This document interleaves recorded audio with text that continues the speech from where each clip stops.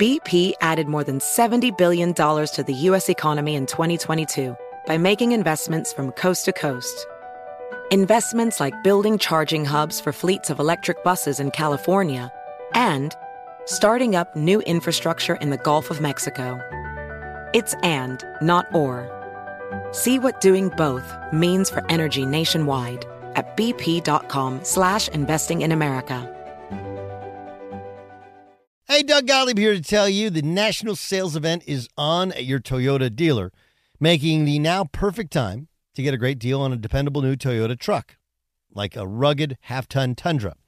Workhorse by nature, powerhouse by design, the Tundra combines the raw capability with premium comfort and advanced tech to fuel your wildest adventures. With the available iForce Max hybrid powertrain, you can take electrifying horsepower further than ever before. Or check out the fully redesigned Tacoma. Delivering trail-dominating power and captivating style, the new Tacoma was born to make your off-roading dreams come true. With new available tech, this legendary truck is getting even better. When you buy a Toyota truck, you buy Toyota dependability, meaning your truck will hold its value long into the future. So visit your local Toyota dealer and check out the amazing national sales event deals when you visit buyatoyota.com. Toyota, let's go places.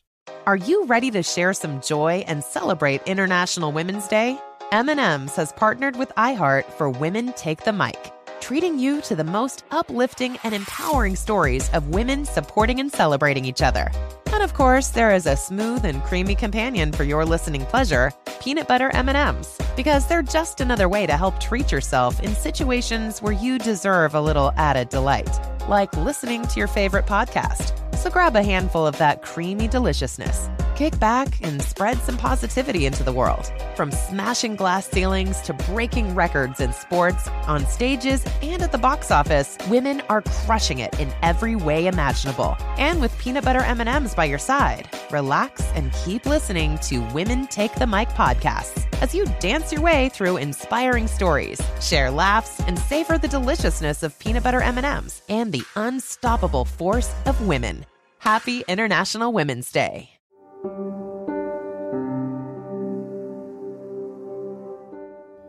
Oh, hi, hello. This is Let's Talk About Myths, baby. And I'm here with a mini myth. It's been a while, mostly because I've had too much to say about all our recent subjects. But today I just wanted to go beyond the Aeneid and try to dig into what else we know about the Queen of Carthage. And I'm preparing my live episode for Fan Expo next week. Please come. So this weekend is extra jam-packed with mythological wanderings on my part. Meaning a mini-myth is really what I need right now. And who doesn't want to know more about the woman who founded a whole city/civilization?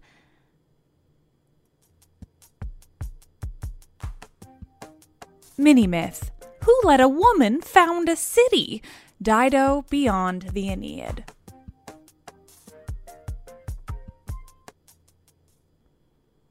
Last week I told you about the history of Dido that is told in the Aeneid by Venus to Aeneas.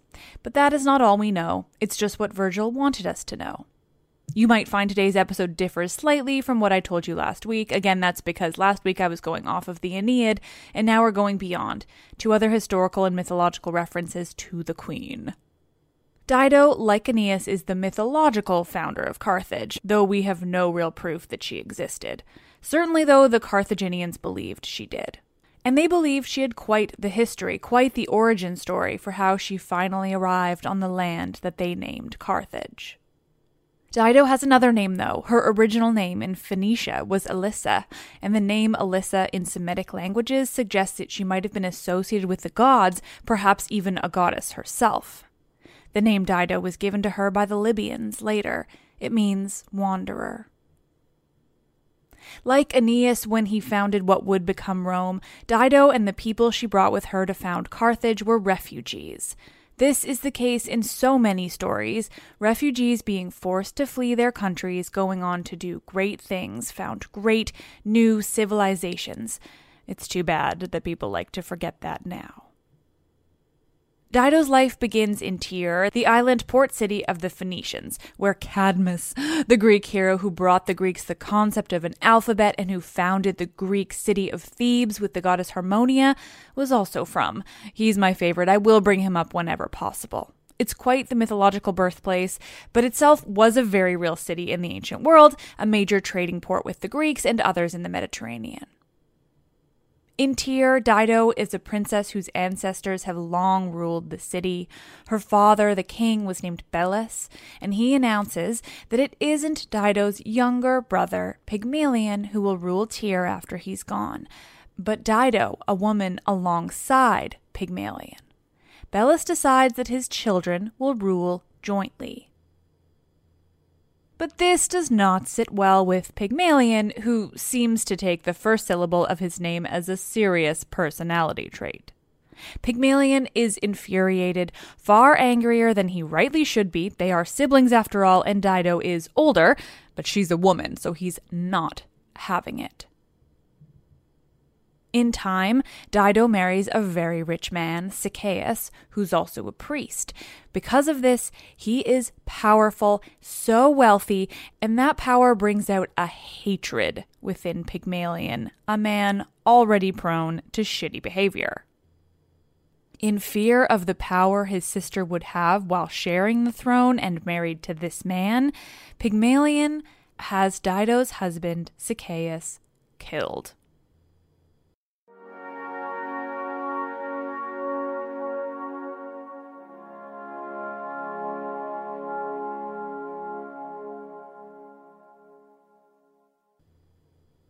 Once Pygmalion has had her husband killed, everything changes for Dido.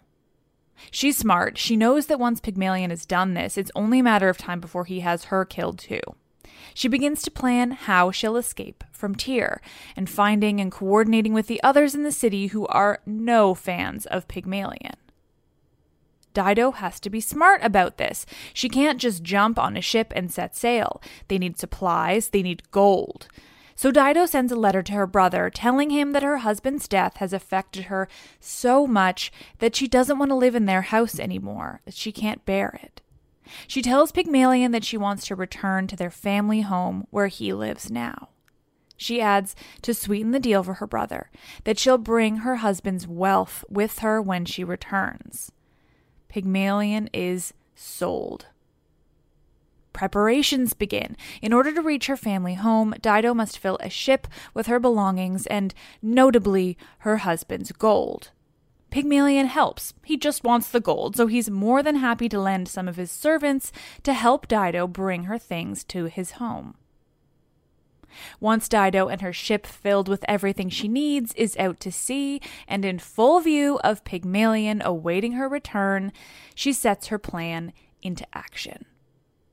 Dido has the servants throw overboard bags of sand that had been on the ship to weight it. They splash loudly, catching Pygmalion's attention. She knows he can hear her from the shore, and so with his rapt attention, she calls out to the skies above, calling out to her husband, praying to his memory, asking loudly that he accept these offerings of his very own wealth, that thing that caused his death.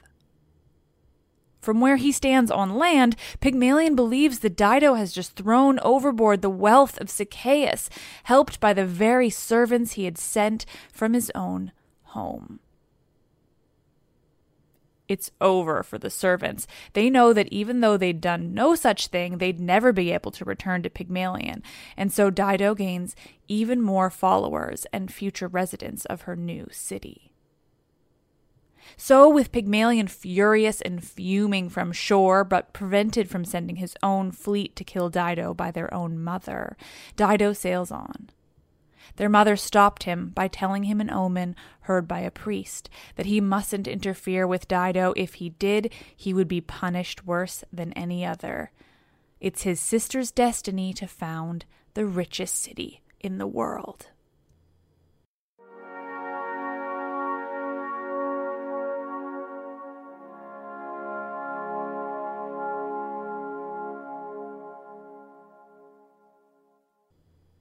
Once they've escaped Tyr, Dido and her fellow refugees first land on the island of Cyprus.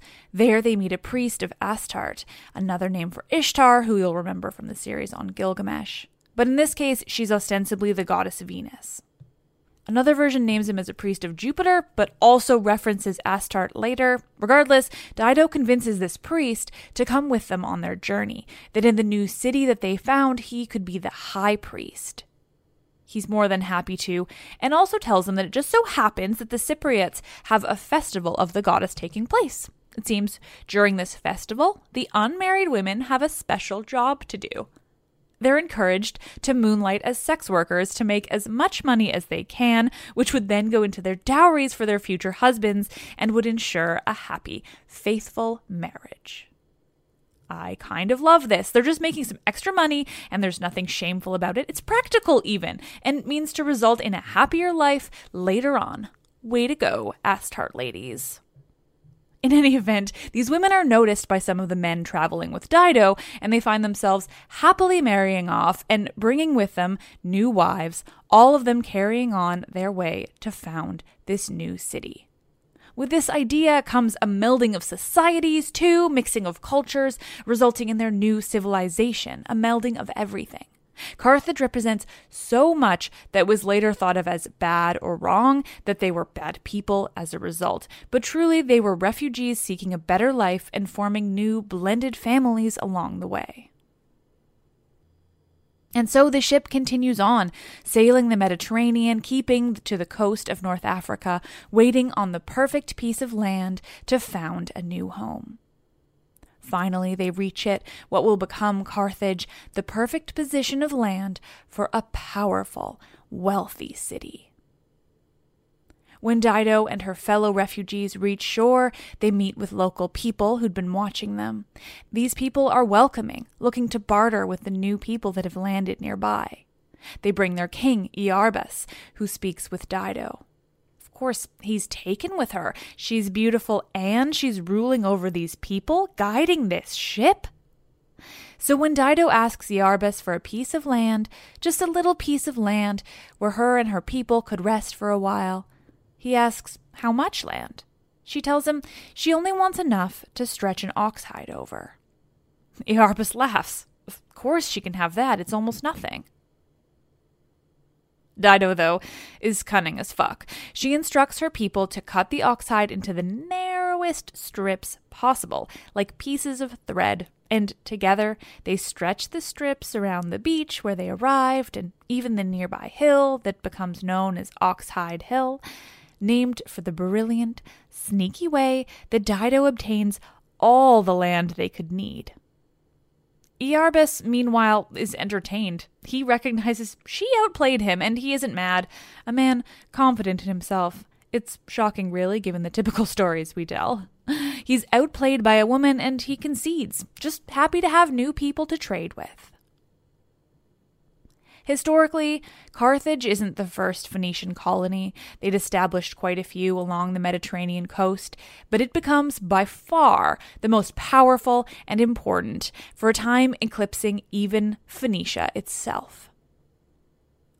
Carthage was one of the most powerful forces in the region, both because of its strategic location and the skills of its people. It's known for its warfare, its ability to beat Rome. Carthage fought Rome endlessly.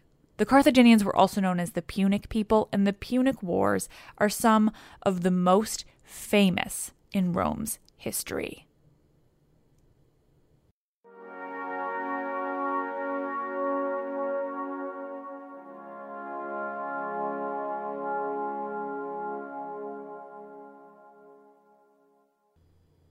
Ooh, thank you all for listening. I do love that I got to tell this story today. Badass women in history and mythology. What a thrill. And again, don't you worry about what will happen to Dido. She definitely isn't one of the most tragic characters in mythology. No siree. Next week, I'll be re-releasing an old episode. I haven't decided which yet, but stay tuned on my Twitter because I'm going to ask you guys what you want. This is because I'll be at Fan Expo, and frankly, I don't have time to prepare this episode, the Fan Expo live episode, and another one for next week, and record it and edit it, and oh lord, nope, I work every day. Such is life. I'll pick a good one that I think you'll all enjoy listening to again. But after that, well, I am thrilled to share a little personal bit. I'm taking a vacation from work, and in that time, I hope to be able to prepare a bunch of Patreon content, along with some deeper episodes that require more time than I normally have during my work week. I also hope to finalize my book and start sending it out to agents, something I've been wanting to do for an actual decade. Anyway, it requires me not having a day job to get all this stuff done, so just taking a little break to bring you better and so much more content, which I just honestly can't wait to do. Anyway, that's just me being excited about life things, but thank you for listening and maybe being excited with me. I really hope to see lots of you at Fan Expo this weekend. It's such a great opportunity to chat with whoever's able to make it. I'm actually kind of excited for this live show, even if I am still quite scared and quite anxious. One thing, though, I've forgotten to mention is that I'll also be doing a contest where you can win some free books that were generously donated by the great people over at DK Publishing. They're all about mythology, and you can win them by just stopping by and hanging out with me. Plus, I get to be on panels talking about podcasting, which is just super cool because whoever thought that'd be a thing? Anyway, you're the best. Please rate, review, subscribe. You know the deal. I am Liv. I truly love this shit.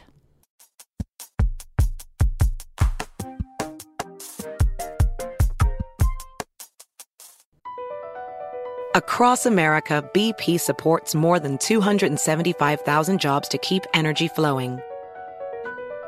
Jobs like building grid-scale solar energy in Ohio and producing gas with fewer operational emissions in Texas. It's and, not or. See what doing both means for energy nationwide at bp.com/investing in America. The national sales event is on at your Toyota dealer, making now the perfect time to get a great deal on a dependable new SUV, like an adventure-ready RAV4. Available with all-wheel drive, your new RAV4 is built for performance on any terrain, from the road to the trails, and with plenty of passenger and cargo space, plus available tech like wireless charging, you and your entire crew can stay connected. Or check out a stylish and comfortable Highlander with 3 spacious rows of seating for up to 8 passengers. And with available features like the panoramic moon roof, you can sit back and enjoy the wide open views with your whole family. Plus, both RAV4s and Highlanders are available in hybrid models, so no matter your style, you can drive efficiently and save on gas. So visit your local Toyota dealer and check out amazing national sales event deals on RAVs, Highlanders, and more when you visit buyatoyota.com. Toyota, let's go places. Are you ready to share some joy and celebrate International Women's Day? M&M's has partnered with iHeart for Women Take the Mic, treating you to the most uplifting and empowering stories of women supporting and celebrating each other. And of course, there is a smooth and creamy companion for your listening pleasure, peanut butter M&Ms, because they're just another way to help treat yourself in situations where you deserve a little added delight, like listening to your favorite podcast. So grab a handful of that creamy deliciousness. Kick back and spread some positivity into the world. From smashing glass ceilings to breaking records in sports, on stages, and at the box office, women are crushing it in every way imaginable. And with peanut butter M&Ms by your side, relax and keep listening to Women Take the Mic podcasts as you dance your way through inspiring stories, share laughs, and savor the deliciousness of peanut butter M&Ms and the unstoppable force of women. Happy International Women's Day.